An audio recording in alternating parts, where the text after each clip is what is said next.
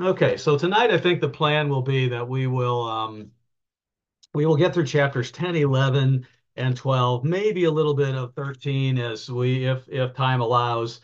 Chapter 13 is going to be, I know, a very well discussed chapter. So we will try to save that for the next time we talk so that we don't shortchange it at all, because I know there will be a lot of comments and there are very many things we can learn in, well, this entire book of Nehemiah. You heard Betsy mention the things that we can learn in the first part of the Nehemiah, how we just do God's will. We just continue to build that wall um, that he wants us to build.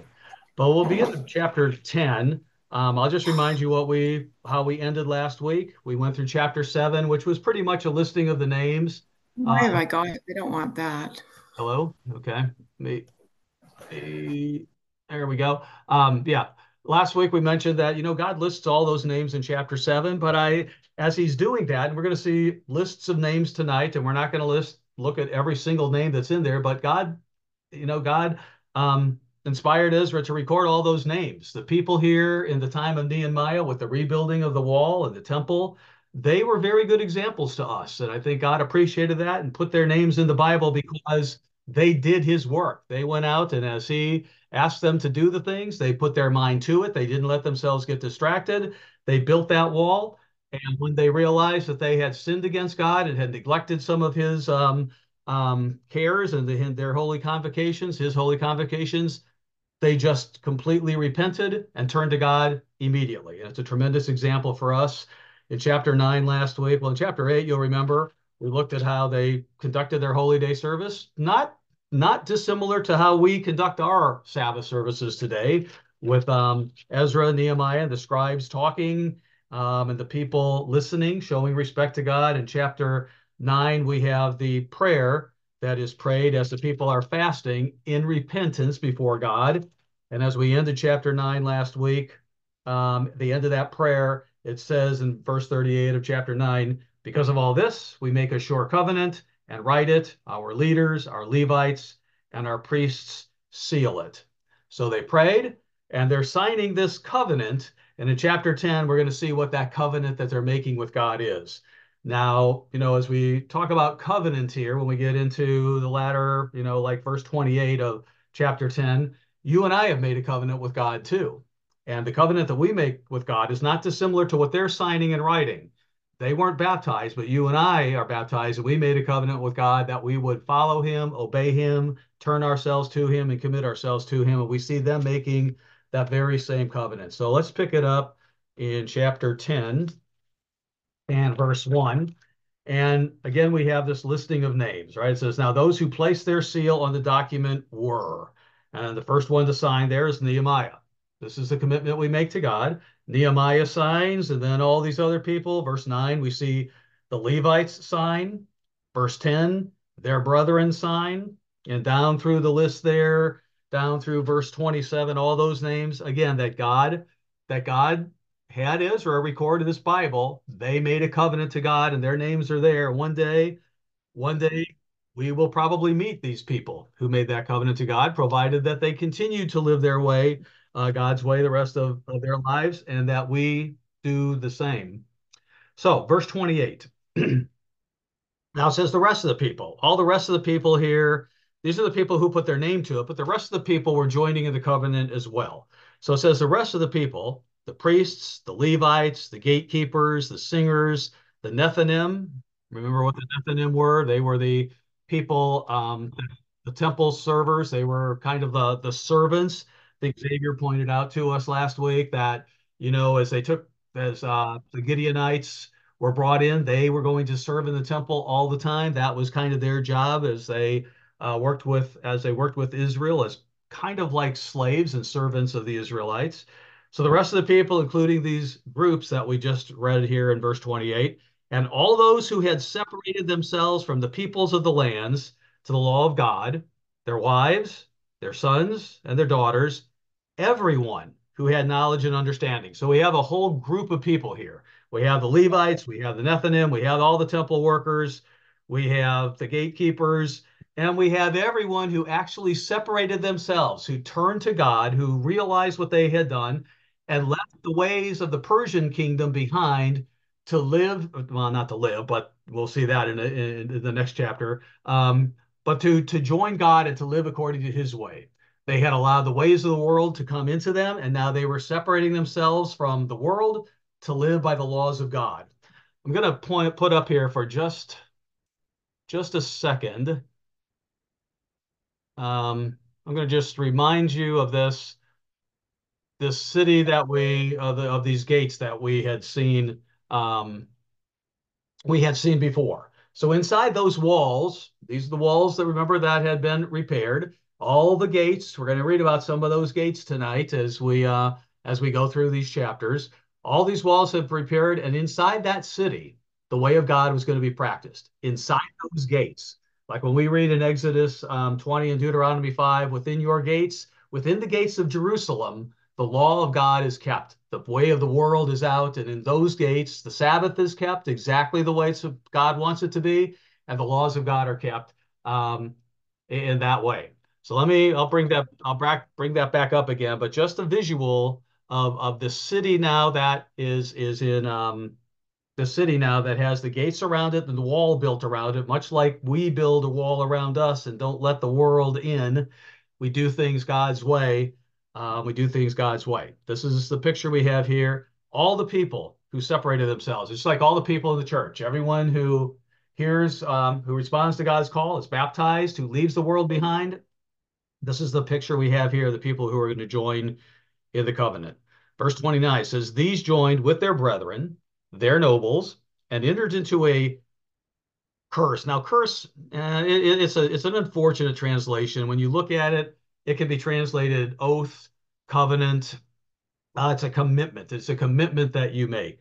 They entered into a curse, and it says there then an oath. So probably it's better into a covenant and an oath to walk in God's law, which was given by Moses, the servant of God. So they're coming before God. All this people, they're entering into a covenant. The leaders have signed it, but the people are joining in a covenant and an oath to walk in God's law, which was given by Moses, the servant of God, and to observe and do all the commandments of the Lord our God and his ordinances and his statutes. So they were going to basically obey God. The same thing we say, God, we will live by your law. We will follow your principles. We will follow your way. And then they go through some of the things. Now, remember that in chapter 8, it was the Feast of Trumpets. This was the first day of the seventh month. And they were reading in the book of the law. And as they read in the book of the law, the things that, they were being reminded of things they hadn't been done. So you'll remember that there was weeping and mourning in that day because they realized they had neglected God, they had disobeyed him, and they felt very sorry about it. So, but they were learning because they were reading in the book of the law, and we're going to see them recount some of those things they learned in the book of the law that they're now committing to do as we go through the next several verses here. Verse 30, it says, "We would not give our daughters as wives to the peoples of the land, nor take their daughters for our sons." So, as you will recall, if when you read through the Old Testament, you do see God repeating that you to his people. Don't give your sons, don't take their daughters for your sons, don't give your daughters to them in marriage, because in fact, let's just go back and read Deuteronomy 7. Because as they read the book of the law, they came across this verse, and this is why they're committing to God to do that. Deuteronomy 7. Verse 3, I think. Yeah, verse 3, 7, Deuteronomy 7 and verse 3. In Deuteronomy 5, of course, we have the Ten Commandments, and then God continues with statutes and ordinances he expects them to follow. In Deuteronomy 7, he says, "Nor shall you make marriages with them. You shall not give your daughter to their son, nor take their daughter for your son." And then he gives the reason why. "For they will turn your sons away from following me to serve other gods. So the anger of the Lord will be aroused against you and destroy you suddenly." Because you know, in Malachi 2, we read about the godly offspring. Deuteronomy 6, we read about God saying, "Teach your children my way, and your family teach them of God when you rise up, when you lay down. Have them know God." something that we've been stressing a little bit more in the church today too, especially in an age that has become so godless and lawless. Teach your children every day. Remind them of who they are. Remind them of God's way of life so that they don't depart from it. Arm them with the truth of God. So, because he says if you intermarry, more often than not, the spouse is going to take the person into the world and away from God. So God says, they'll take your sons away from following me. So don't intermarry. And then verse 5, let's just go ahead and read it. It says, but thus you shall deal. God is very, when you go into a land and when you come into the church, leave the ways of the world behind. Thus you shall deal with them. You shall destroy their altars, break down their sacred pillars. Let me let someone in here. So break down their sacred pillars and cut down their wooden images and burn their carved images with fire. Get rid of the things, get them out of your life. Put the things of the world behind you and do things the way God says. And he reminds us, and he reminds them and reminds us too, for you are a holy people to the Lord your God. The Lord your God has chosen you to be a people for himself, a special treasure above all the peoples on the face of the earth. And then he says, not because we're a great people, we're so smart and whatever, it's because God chose us. And as we read in Isaiah, he created the people of Israel. He created, the descendants of Abraham who became the nations of Israel, who he blessed. So as the people here, they're committing to follow the commandments of God. They've read those in Deuteronomy 5. They've read about don't intermarry, but back a few chapters ago, we've seen they have intermarried with the people of the land. We're going to see that again in chapter 13. And to their credit, they were willing to do what they need to do to rectify that situation. We'll talk more about that next week. But they recognize we've done these things. We've departed from God. So they make this part of this covenant they make. We won't give our daughters to them, and we won't take their daughters for our sons. Verse 31, then, if I'm back in Nehemiah 10. And then he talks about the Sabbath. If the peoples of the land brought wares or any grain to sell on the Sabbath day, we wouldn't buy it from them on the Sabbath. And so he's talking about doing business there, no different than a farmer's market, right? If we owned a farm, we wouldn't and we owned the farm, we wouldn't let people come in and set up a farmer's market on our land, even if we weren't the ones working on it. This was business. This was like going to Walmart or whatever the grocery store in your town is. If the peoples of the land brought wares, that's things to buy, they're doing their shopping on the Sabbath, or any grain to sell on the Sabbath day, we wouldn't buy it from them on the Sabbath. In chapter 13, we'll see how Nehemiah is absent from Jerusalem for a while. When he spends 12 years there, builds the wall, stays there. Then he goes back to the king for a while. And when he comes back, he's kind of alarmed at how things have happened and how things have deteriorated. We'll see that in chapter 13. But he shuts the gates in chapter 13. No more merchandise selling, no more this going on, no shopping on the Sabbath. If the peoples of the land brought wares or any grain to sell on the Sabbath day, we wouldn't buy it from them on the Sabbath or on a holy day.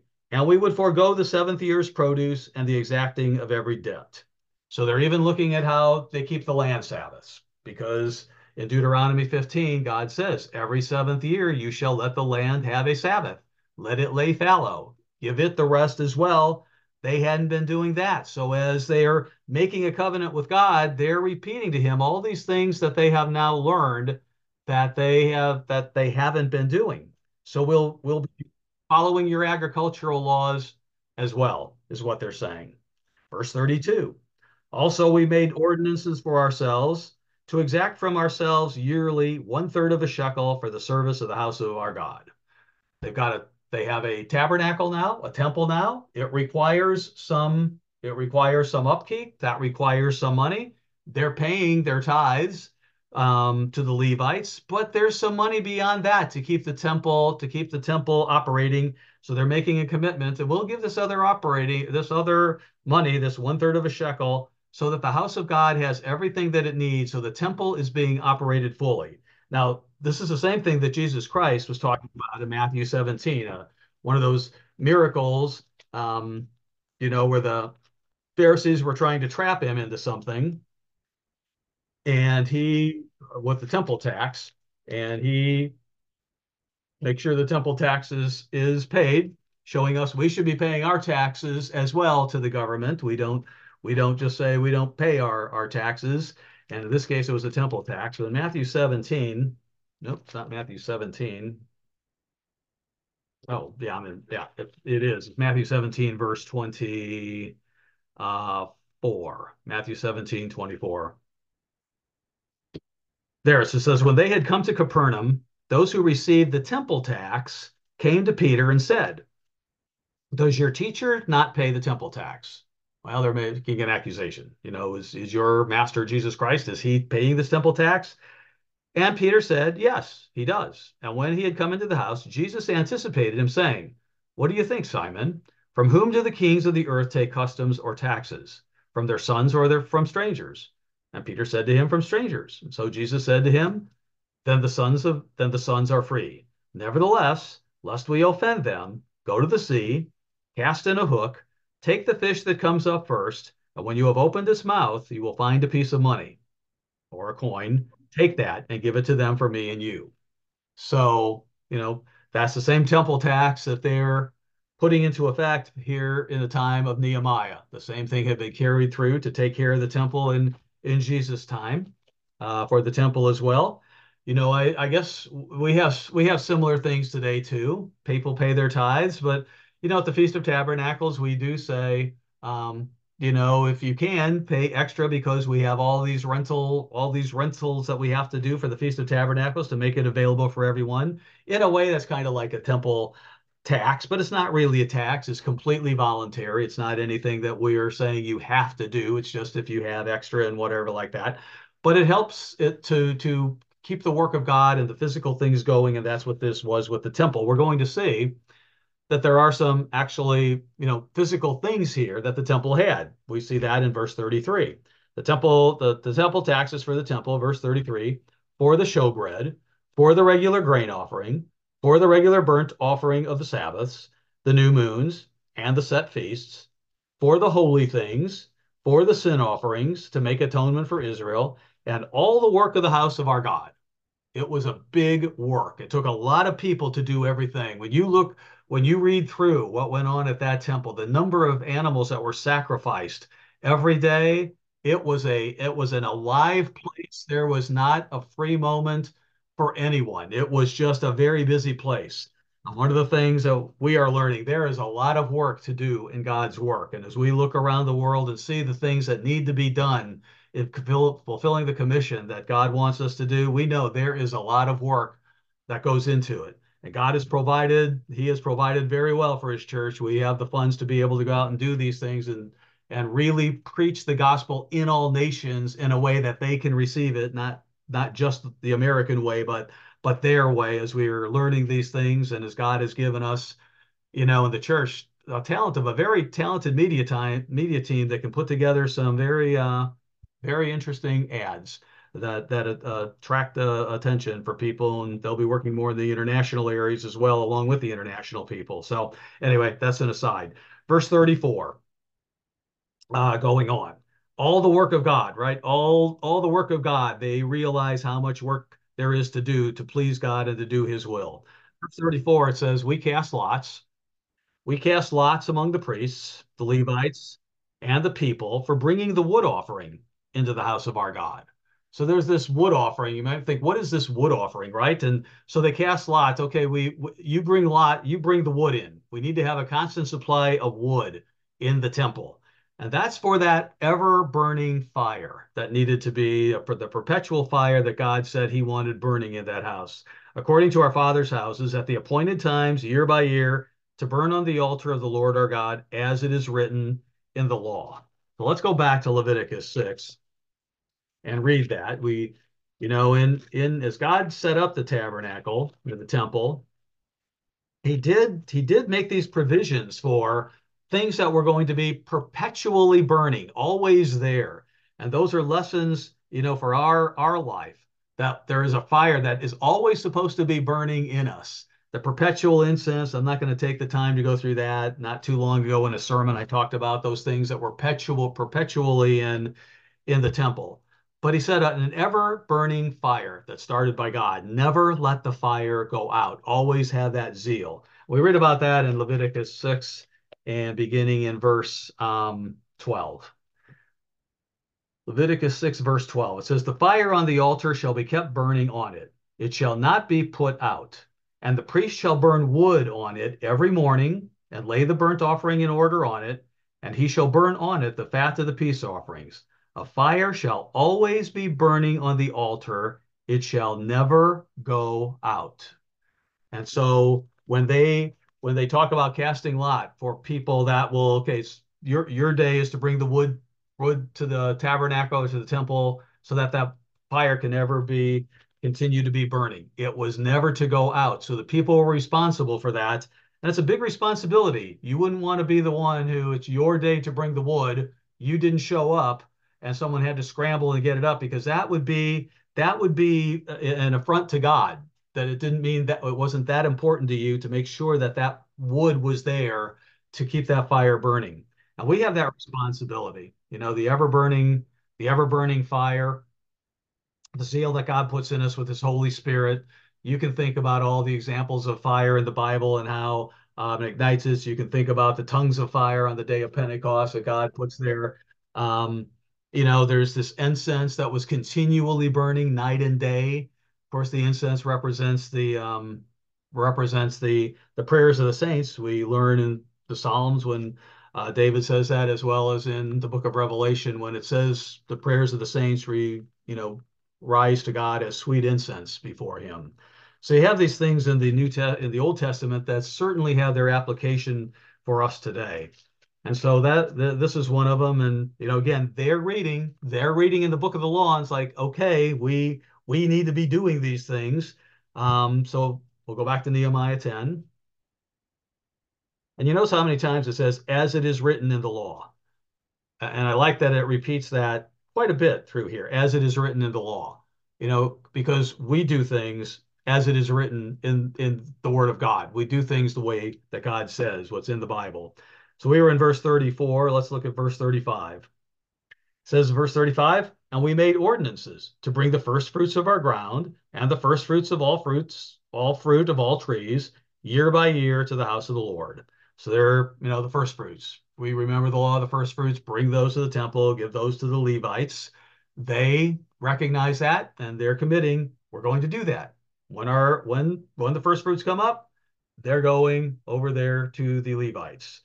And verse 36, to bring the firstborn of our sons and our cattle, as it is written in the law, as it is written in the law, and the firstborn of our herds and our flocks to the house of our God, to the priests who minister in the house of our God. Now, we would know about the firstborn of the cattle. Let's go back to Exodus 13 for just a minute. And it also says the firstborn of your sons. And some might say, whoa, the firstborn of our children we give to God. And in Exodus 13, God shows they're redeemed, if you will. Let me see if I don't think I wrote down that verse. Let me look here in my notes again. Well, let's look at verse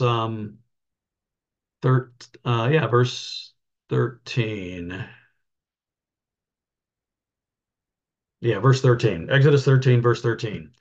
Every firstborn of a donkey you shall redeem with a lamb. And if you will not redeem it, then you shall break its neck. And all the firstborn of man among your sons you shall redeem. So it shall be when your son asks you in time to come, saying, what is this? That you shall say to him, by strength of hand, the Lord brought us out of Egypt, out of the house of bondage. And so the firstborn of sons is like there's an offering. You don't sacrifice the son. You do give an offering in its place. You redeem him to God. Um, and I know there's a verse in here that explains that more. I don't know why I didn't write it down, but it's the principle of redeeming, just like for the donkey. You don't redeem the donkey, you redeem the donkey with a lamb, and you make that offering to God. In Psalm 127, it says that sons are the blessing God commands. Of course, back in those days, sons were blessings. They worked with the land. They did all the hard labor along with the man of the house.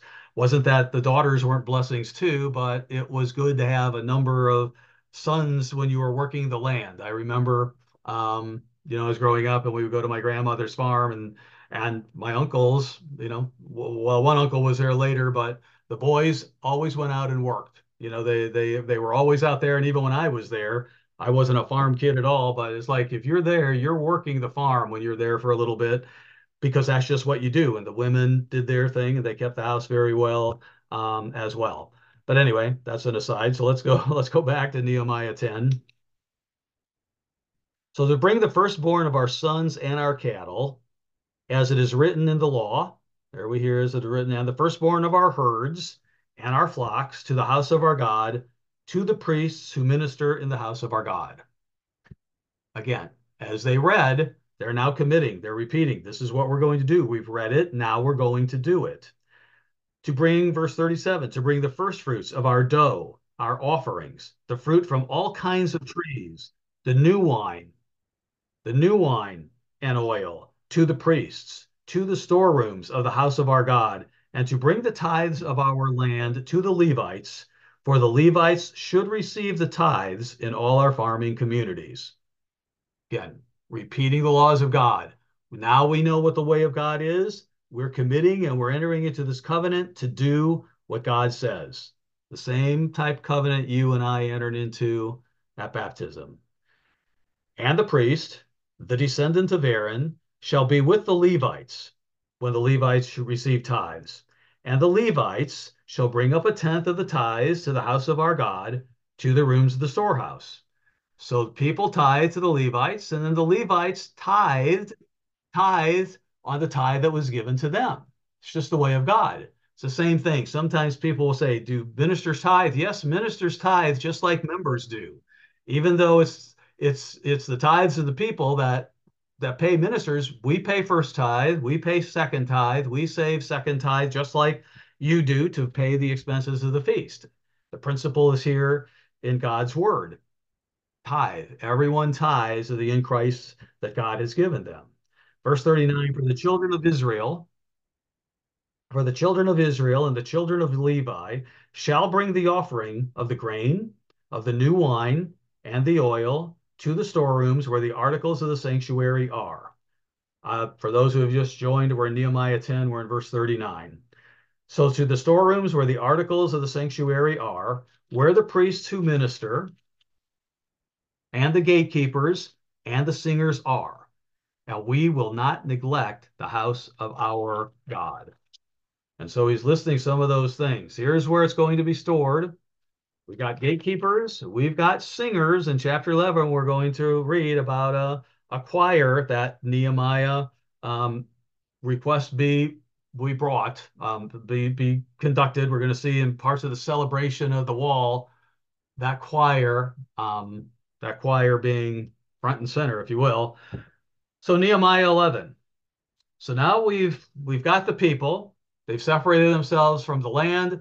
They have committed to God. They have repeated to him what they've read in the law. This is what we are going to do.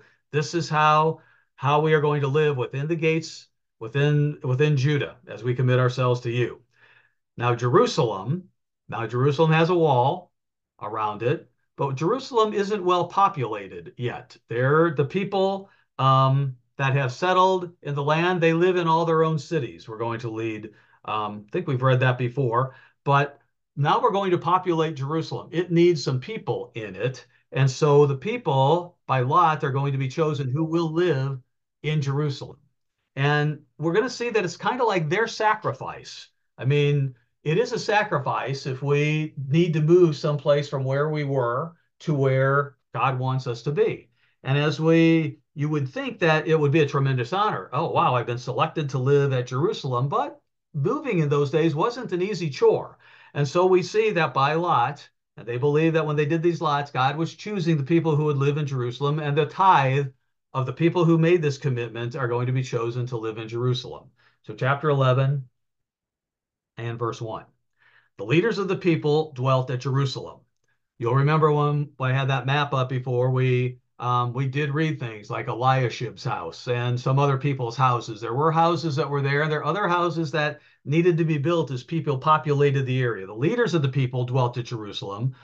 The rest of the people cast lots to bring 1 out of 10 to dwell in Jerusalem. So 10% of the population was going to move to dwell in Jerusalem, the holy city, and 9/10 were to dwell in other cities. And the people blessed all the men who willingly offered themselves to dwell at Jerusalem. And so they went through the thing, and the people, as they got selected, yes, we will move. Yes, we will change our lives. We will move. We will develop new relationships, whatever the job is, but we will do that in Jerusalem and do what God said. And so the men willingly offered themselves to dwell at Jerusalem. These are the heads of the province. These are the heads of the province who dwelt in Jerusalem. But in the cities of Judah, everyone dwelt in his own possession in their cities. Israelites, priests, Levites, the Nethinim, again, the temple servants, and descendants of Solomon's servants. Um, Also in Jerusalem dwelt some of the children of Judah and the children of Benjamin. And then we have this list of names again. So here, God, again, here's people who, as it says in verse 2, they willingly offered themselves. God sees a people that's just willing to do whatever God asks them to do. And he inspires Ezra, who wrote this book, or here's the names. It's recorded in there. One day your name will be in something. They did this, they did that. When I showed them my way, they willingly yielded to me to do what it is as an example. And so, we have verse 4, the children of Judah. And we see the name Uzziah there. He was a king of Israel that we talked about back in the book of Isaiah. Verse 7, we have the sons of Benjamin that are listed. Verse 10, we've got priests. Verse 18, we have all the Levites in the holy city and the number of them. And then in verse 19, we have the gatekeepers. Remember, we've got the east gate, the fountain gate, the water gate, the sheep gate, all those gates that are there, the gatekeepers. And they list them then, 172 of those. And the rest of Israel, of the priests and Levites, were in all the cities of Judah, everyone in his inheritance. So those who were selected, they moved to Jerusalem. Everyone else continued to live in their cities. But the Nethinim dwelt in Ophel and Zihah and Gishpa, and Zihah and Gishpa were over the Nethinim. Um, in verse 22, I'll just read verse 22. There's the name Asaph. Asaph, we should be familiar with him from the Psalms. He was along with David, he was an author of many of the Psalms, and music is associated with him. We're going to see that here in verse 22. We read that again last week as well. Also, the overseer of the Levites at Jerusalem was Uzi, the son of Bani, the son of Hashabiah, the son of Mattaniah, the son of Micah, of the sons of Asaph, the singers in charge of the service of the house of God. So we have people who are the singers, Asaph, descendants of Ahab. Often, you see the singing talent run through a family, or the musical talent. Many times, I know here in Cincinnati, 300 people, and there are just people who are just very, very talented in music. And often it's within the family, and you just kind of marvel how that talent just gets passed on to kids, whether it's piano playing or singing or whatever it is that they're doing. You can see God, that's the gift that he gives them, and they use it well in his service. Verse 23, it was the king's command concerning them, that a certain portion be for the singers, a quota day by day. So the singers have their allotment. They're important in the worship of God. They're going to be very important when we get into chapter 12 and we begin to see the gladness that is associated with the dedication of the wall. Maybe the rededication of the wall, but we'll get to that in just a minute. So down the rest of chapter 11, um, we have names. I don't think it adds anything to us. One day we'll understand who these names are and probably meet some of these people, and we'll understand what these verses are. But I don't think we need to take the time to read them. Certainly you can read through them. I don't recognize any names as I go through here that we might be able to relate to another part of the Bible. So let's go down to or chapter 12. We see if and if certainly if there's anyone's got a comment or anything you want to draw attention to, I hope you'll just, if I'm not looking at the hands up in the corner of my screen here, please feel free to just start talking. Well, Yeah, Mr. Shabi. yes, sir. Yeah, Hey, Dale. yeah, yeah. Greetings.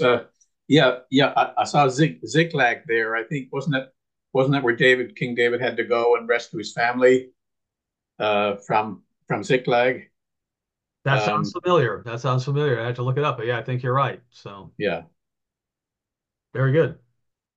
And my eyes are just falling on Kirjath. Kirjath. I've seen that name before too. Don't know exactly where the Kirjath Arba. There's that those. So some of those things, if you ever took the time to go through and list out in the Bible where these cities are, you could kind of record, see what happened in those various areas. So very good. Yeah. Okay. Chapter 12. These are the priests. Verse 1. These are the priests and the Levites who came up with Zerubbabel. We're familiar. He was the governor of governor of Jerusalem before Nehemiah. Came up with Zerubbabel, the son of Shealtiel, and he lists the names here. Um, and then we have this genealogy in the first part of chapter 12. I'm not sure where this genealogy is going. One day we're going to know. In verse 8, we see, this family, these Levites were that led this Thanksgiving Psalms. We see Joshua, verse 10, Jeshua begot Joachim and Eliashib. We've seen Eliashib's name. He was one of the priests who had a house in Jerusalem. Um, and then we see Ezra's name down there in verse 13. Same Ezra who was there, who was part of the building of the temple before Nehemiah came to repair the wall.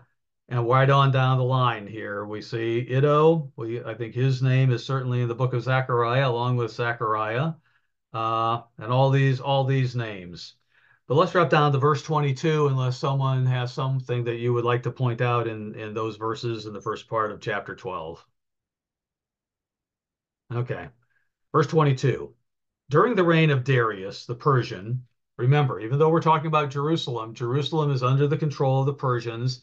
Darius is the king. A record was also kept, it says, of the Levites and priests who had been heads of their fathers' houses in the days of Eliashib, and these people. Um, the sons of Levi, the heads of the fathers' houses, were written in the book of the Chronicles. Okay, there's even more here, more names. Okay, let's drop down to verse 27. Here we have the dedication. Some commentaries say this is the rededication of the wall. Apparently, this, if I guess the commentators, including our UCG Bible commentary, don't think that this is just a chronological logical thing that in 52 days the wall was repaired.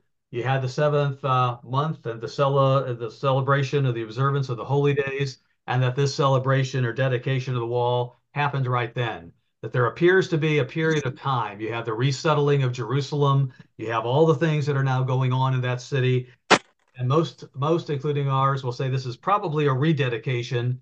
Nehemiah is coming back, and then Nehemiah is coming back, and they're rededicating the wall of Jerusalem. But whether or not it's a rededication or the dedication, there's an example here of the gladness that occurs and the joy that occurs when you're doing things God's way. Always remember, and the Bible always shows, when people do things God's way, they rejoice. That's where rejoicing comes from. That's where true joy comes from, is in doing God's will.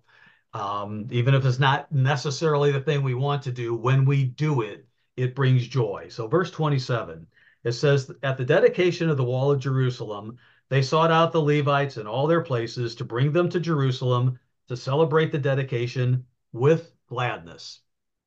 When we celebrate God, when we think of what He has done, when we remember what He has done for us, and they remember the wall and everything that had happened during that time, it was a miracle that God had allowed them to be that. He was with them every step of the way, even protecting them from the people who would have distracted them, people who would have harmed them, people who would have stopped at any cost that wall was there, but God saw them through. So they came to celebrate the dedication with gladness, both with thanksgivings and singing, with cymbals and stringed instruments and harps. So we have celebration, much like I guess parades today. They have Thanksgiving Day parades. They have all the people come out. It's supposed to be a joyous occasion. You have music, you have people. marching around. You have the whole city to gather together like this. And the sons, verse 28, of the singers gathered together from the countryside around Jerusalem, from the villages. They all came together to Jerusalem to join in this celebration. They came from Gilgal and from Geba and from Azameth, for the singers had built themselves villages all around Jerusalem. And the priests, verse 30, the priests and Levites purified themselves. They purified themselves and they purified the people, the gates, and the wall. Purification is a part of God as well. When we are rejoicing in God, when we are doing his will, when we are in that mode that I know we've all been in, where we're just on fire for God, whatever he says, we let him motivate us and we want to become, and we have that desire to be pure. And of course, back in Old Testament time, they had the purification rites. You could read about those back in Exodus and Leviticus as well, where the priests had to purify themselves before they could go in and serve in the temple. You know, God is building a temple in us, and he says we need to purify ourselves too. There was ritual washings, washing their clothes, doing all these things that they had to do because they had to come before God clean. And that's what you and I do in our lives. Purification and purity is the goal. And for the world, if you said purity is the goal, they would look at us kind of like, are you crazy? Purity is the goal? No, the world is like, no, do whatever you want to do. Don't be pure. Don't listen to God. Don't listen to those antiquated things in the Bible. Yet you and I have a desire to be pure, to be with God. And when we're working toward that, it brings the joy. The New Testament example of that is found back in First John 3. They went through the ritual washings. They did the purification. The priests had to be purified and they wanted to be purified. The people needed to be purified. They had to go through all those rituals so that they could come before God in purity. And so the singers had to be purified. In 1 John 3, as we work and let God purify us, we have to have that desire too. So that when we stand with Jesus Christ, we stand as people who have been purified. 1 John 3 and verse 1 says, behold, what manner of love the Father has bestowed on us, that we should be called children of God. Therefore, the world doesn't know us. We're different than them. We have a different goal in the life. We have a different outlook in life. What we desire is different than what the world wants. Therefore, the world doesn't know us because it didn't know Christ. It didn't know him. Beloved, now we are children of God, and it hasn't yet been revealed what we shall be, but we know that when he is revealed, we will be like him. That's the purpose for life. When God calls us, we repent, when we commit to him, the covenant, and say, we will follow your well, we ask you to lead us by your spirit to become like him. That's Ephesians 4:13. That's, becoming like him. Jesus Christ set an example that we should follow in his steps. 1 Peter 2:21. We will be like him, for we will see him as he is. And everyone who has this hope in him, everyone who wants that, everyone who desires to be there when Jesus Christ returns and be standing with him in part of that bride of Christ that we read about in Revelation 19, everyone who has this hope in him purifies himself, just as he is pure. And so we have the same desire that the people back then had. They were doing it through physical rituals and washings, which they needed to do. But for us, it's a spiritual cleansing and a spiritual washing that God does through the washing of the water of his word, through his Holy Spirit in our minds. Psalm 51, where David says, purge my mind with hyssop, you know, cleanse it out. So I don't even have these thoughts or the things that I have allowed to be in my life over these days. Purify me is what he's saying, so that I can stand before you and be like you. Just as Christ is pure, that's what our goal is, to become like him. And when we look at, chapter 12, we see that as well. The purification is there. It's part of our honoring God when we love him. So let's go back to chapter to Nehemiah 12. So the priests and Levites purified themselves. Verse 31. So I brought the leaders of Judah up on the wall and appointed two large thanksgiving choirs. One went to the right hand of the wall toward the refuse gate, and after them went Hoshea and half of the leaders of Judah, and these other people, Azariah, Ezra, Meshullam, Judah, Benjamin, Shemaiah, Jeremiah, and some of the priest's sons with trumpets, Zechariah, Jonathan, Shemaiah, son of Mattaniah, Micaiah, and the son of Zachor, the son of Asaph, again, the family in Asaph, and his brother. And then verse 36, so they went there with the musical instruments of David, the man of God. They saw what David did, how he rejoiced before God, and and the instruments that he would have played. We read of the times when David was just rejoicing before God. There was great joy, and with that great joy in the celebration, there was the music that went along with it, and they're patterning what they did after David, a man after God's own heart. And they were there, it says, by the fountain gate. Let me pull up the map again so we can kind of see where in the city they were. The Fountain Gate, you remember, is down here at the southern part of the city. Um, Between the Water Gate and the Fountain Gate, that's where the pool, not the pool, but the Gihon Spring was located. You see the Tomb of David is right in that area. So as they're thinking of David and gathering in the city of David, which is that southern part there. In fact, I think it even mentions the stairs of the city of David as we read through these verses. You can see all those, see all these areas there again. They have built these walls. They're in the city of Jerusalem, and we have the map of where they are, understanding the spring of Gihon is there on the east side, the water gate and the fountain gate in that area.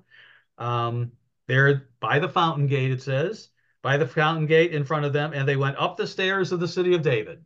So you see where it is? They're down at the southern part of the city. The choir is going there. The instruments are there. The people are assembled on the stairway, the stairs of the city of David, on the stairway of the wall, beyond the house of David, which is probably listed there somewhere, or maybe the tomb of David is what it's talking about there. As far as the Watergate eastward. So they marched right on up that area all the way up to the Watergate. The other Thanksgiving choir, that's one of them, right? That's the one that went off to the right. The other Thanksgiving choir went the opposite way. And I was behind them with half of the people on the wall going past the Tower of the Ovens. Let me see if we can find the Tower of the Ovens here. Yep, it's there on the west side in the middle of the city at the Tower of the Ovens. So we got choirs surrounding the city, one going up the east side, one going up the west side. The other Thanksgiving choir was there going past the Tower of the Ovens as far as the Broad Wall.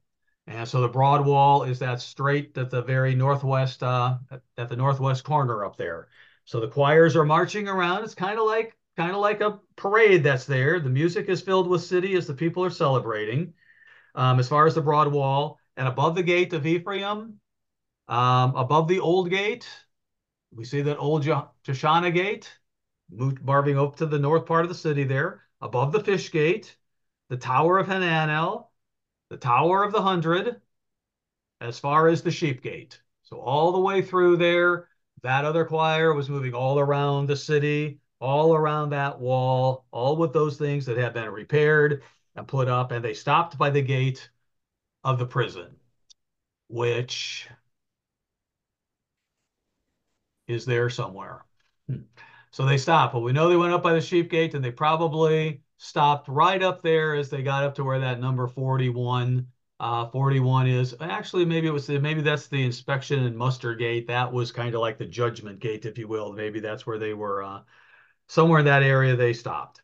So the two Thanksgiving choirs, verse 40, stood in the house of God, and likewise I, Nehemiah, and half of the rulers with me, and the priests Eliakim, Messiah, Benjamin, Micaiah, Elionai, Zechariah, Hananiah, with trumpets.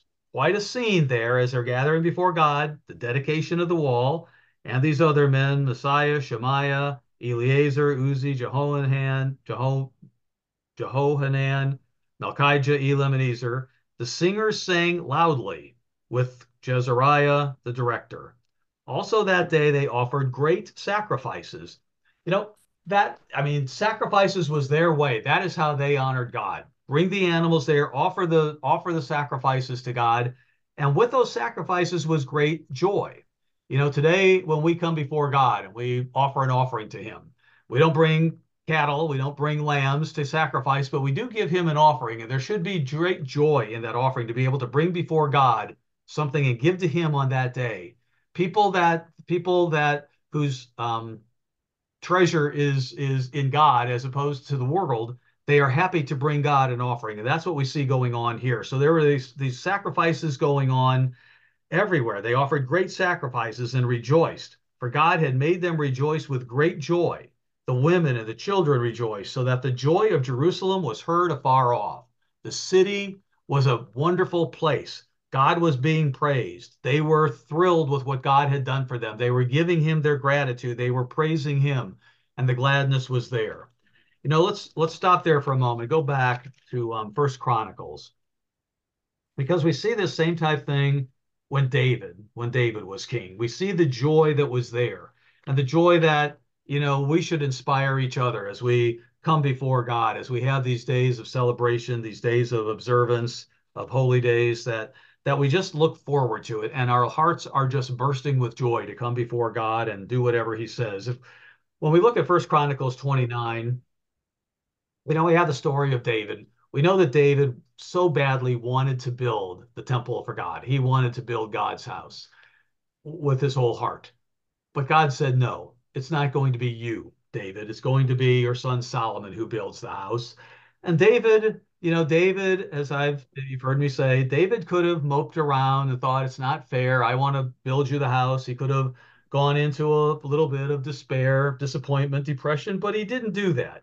As I think about it, and David built the temple that God wanted him to build. He gave God his heart. He built the temple of God the way you and I are to be building the temple of God in our hearts, temples that God would be pleased with. So Solomon would do the physical building. David was certainly doing the spiritual building. But here we have now, is there a hand up somewhere that I am not seeing? I've got this screen up here. Brother Shabi, Yes, sir. Go ahead. going back to the verse where it talked about the instruments, Yeah, um, these were probably more likely instruments that Nebuchadnezzar them had taken also with the temple items, because it said in First Chronicles, is it 23 verse 5, that David had designed a bunch of them, and those had become mainly what they used, along with what they always used. And also in Amos, God talks about some people who were idle, singing songs with harps and invent instruments of music for themselves, like David. very good. You're exactly right. Thank you for pointing that out. And it even says when they came back, the king Cyrus gave them everything that Nebuchadnezzar had taken. Right, that would have included all those instruments. So yes, then they went in there. They had all those instruments of David. That's exactly right what they were doing. Very good. So. But in First Chronicles 29, then we have the same thing, right? David, even though he's been told, no, you're not going to build the house for me, Solomon is. David is still joyous. He is still worshiping God. In verses 11 to 15, he gives this tremendous prayer, honoring God, saying, God, everything we have comes from you. We just give it back to you. You're the one who has provided everything for us. And indeed, we know that and understand that. And we should never doubt for a second that it's God who provides everything. If we look at verse 16, it says, O Lord, our God, all this abundance that we have prepared to build you a house for your holy name is from your hand and is all your own. I know also, my God, that you test the heart and have pleasure in uprightness. As for me and the uprightness of my heart, I have willingly offered all these things. And now with joy, I have seen your people who are present here to offer willingly to you. O Lord God of Abraham, Isaac, and Israel, our fathers, keep this forever in the intent of the thoughts of the heart of your people, and fix their heart to you. Fix their heart on you. Here's a people that was rejoicing. If we go back to verse 6, right? This is a prayer that, of course, comes from David's heart. But in verses 6, the people are taking up an offering. David says, okay, I can't build the house, but let's go ahead and let's bring offerings for the building of the house. And it says in verse 6 of First Chronicles 29, the leaders of the fathers' houses, leaders of the tribes of Israel, all these captains with the officers over the king's work, they offered willingly. They weren't forced. David didn't command. They wanted to do it. Their hearts were with God. They gave for the work of the house of God all this money. I should have looked up and seen what in today's world all this was valued. You can guarantee it's a staggering amount that they brought. Verse 8, whoever had precious stones gave them to the treasury of the house of the Lord, into the house of Jehiel the Gershonite. And verse 9, the people rejoiced. Why? For they had offered willingly.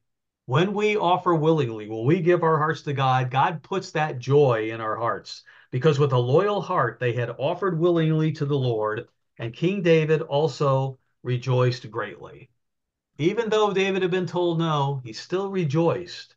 And therefore, David blessed the Lord and gave that prayer. That's a beautiful prayer that you can take some time to read, later.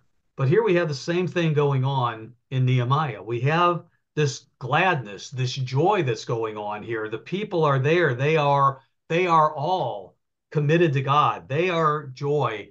We long, for that. And God loves to see his people united together in rejoicing before him. Rejoicing, as it says, I'm back in Nehemiah 12 and verse 43, with great joy, everyone, the men, the women, the children, the joy of Jerusalem was heard afar off. Verse 44, at the same time, some were appointed. They still got work to do. Everyone was sharing together in the work of Jerusalem. Some were doing the offerings and bringing wood. Some were moving into Jerusalem. Of course, you have all the servants of the temple, but you have other people doing things as well at the same time. Some were appointed over the rooms of the storehouse for the offerings, the first fruits, the tithes, to gather into them from the fields of the cities, the portions specified by the law for the priests and Levites. For Judah rejoiced over the priests and Levites who ministered. The singers, the gatekeepers, kept the charge of their God and the charge of the purification, according to the command of David and Solomon his son. We're doing things God's way. Everyone's got a part, just like in Ephesians 4:16 in the New Testament, what every joint supplies. God's called us all for a purpose. We all have a part in doing his work. For in the days of David and Asaph of old, there were chiefs of the singers, songs of praise and thanksgiving to God.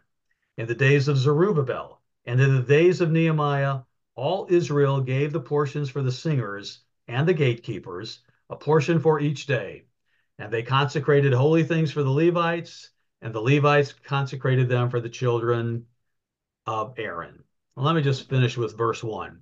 Always in times of rejoicing, always in times of that, God's word is there and among us. On that day, they read from the book of Moses in the hearing of the people, and it was found, well, if they found something, again, that they were going to now have to, that they were going to deal with, because some had happened, and it'll be a little surprising what had happened when we look in chapter 13, what they had even allowed into the temple there in the time that Nehemiah was gone. But what time is it here? We've been going for an hour. Let's just end there with chapter 12. And next time we will talk about chapter 13 and everything that's included in there. So let me just, oops, I could have stopped share a long time ago. Let me stop there and open it up for any discussion on anything that anyone wants to talk about, any questions, comments, or anything on what we've read. And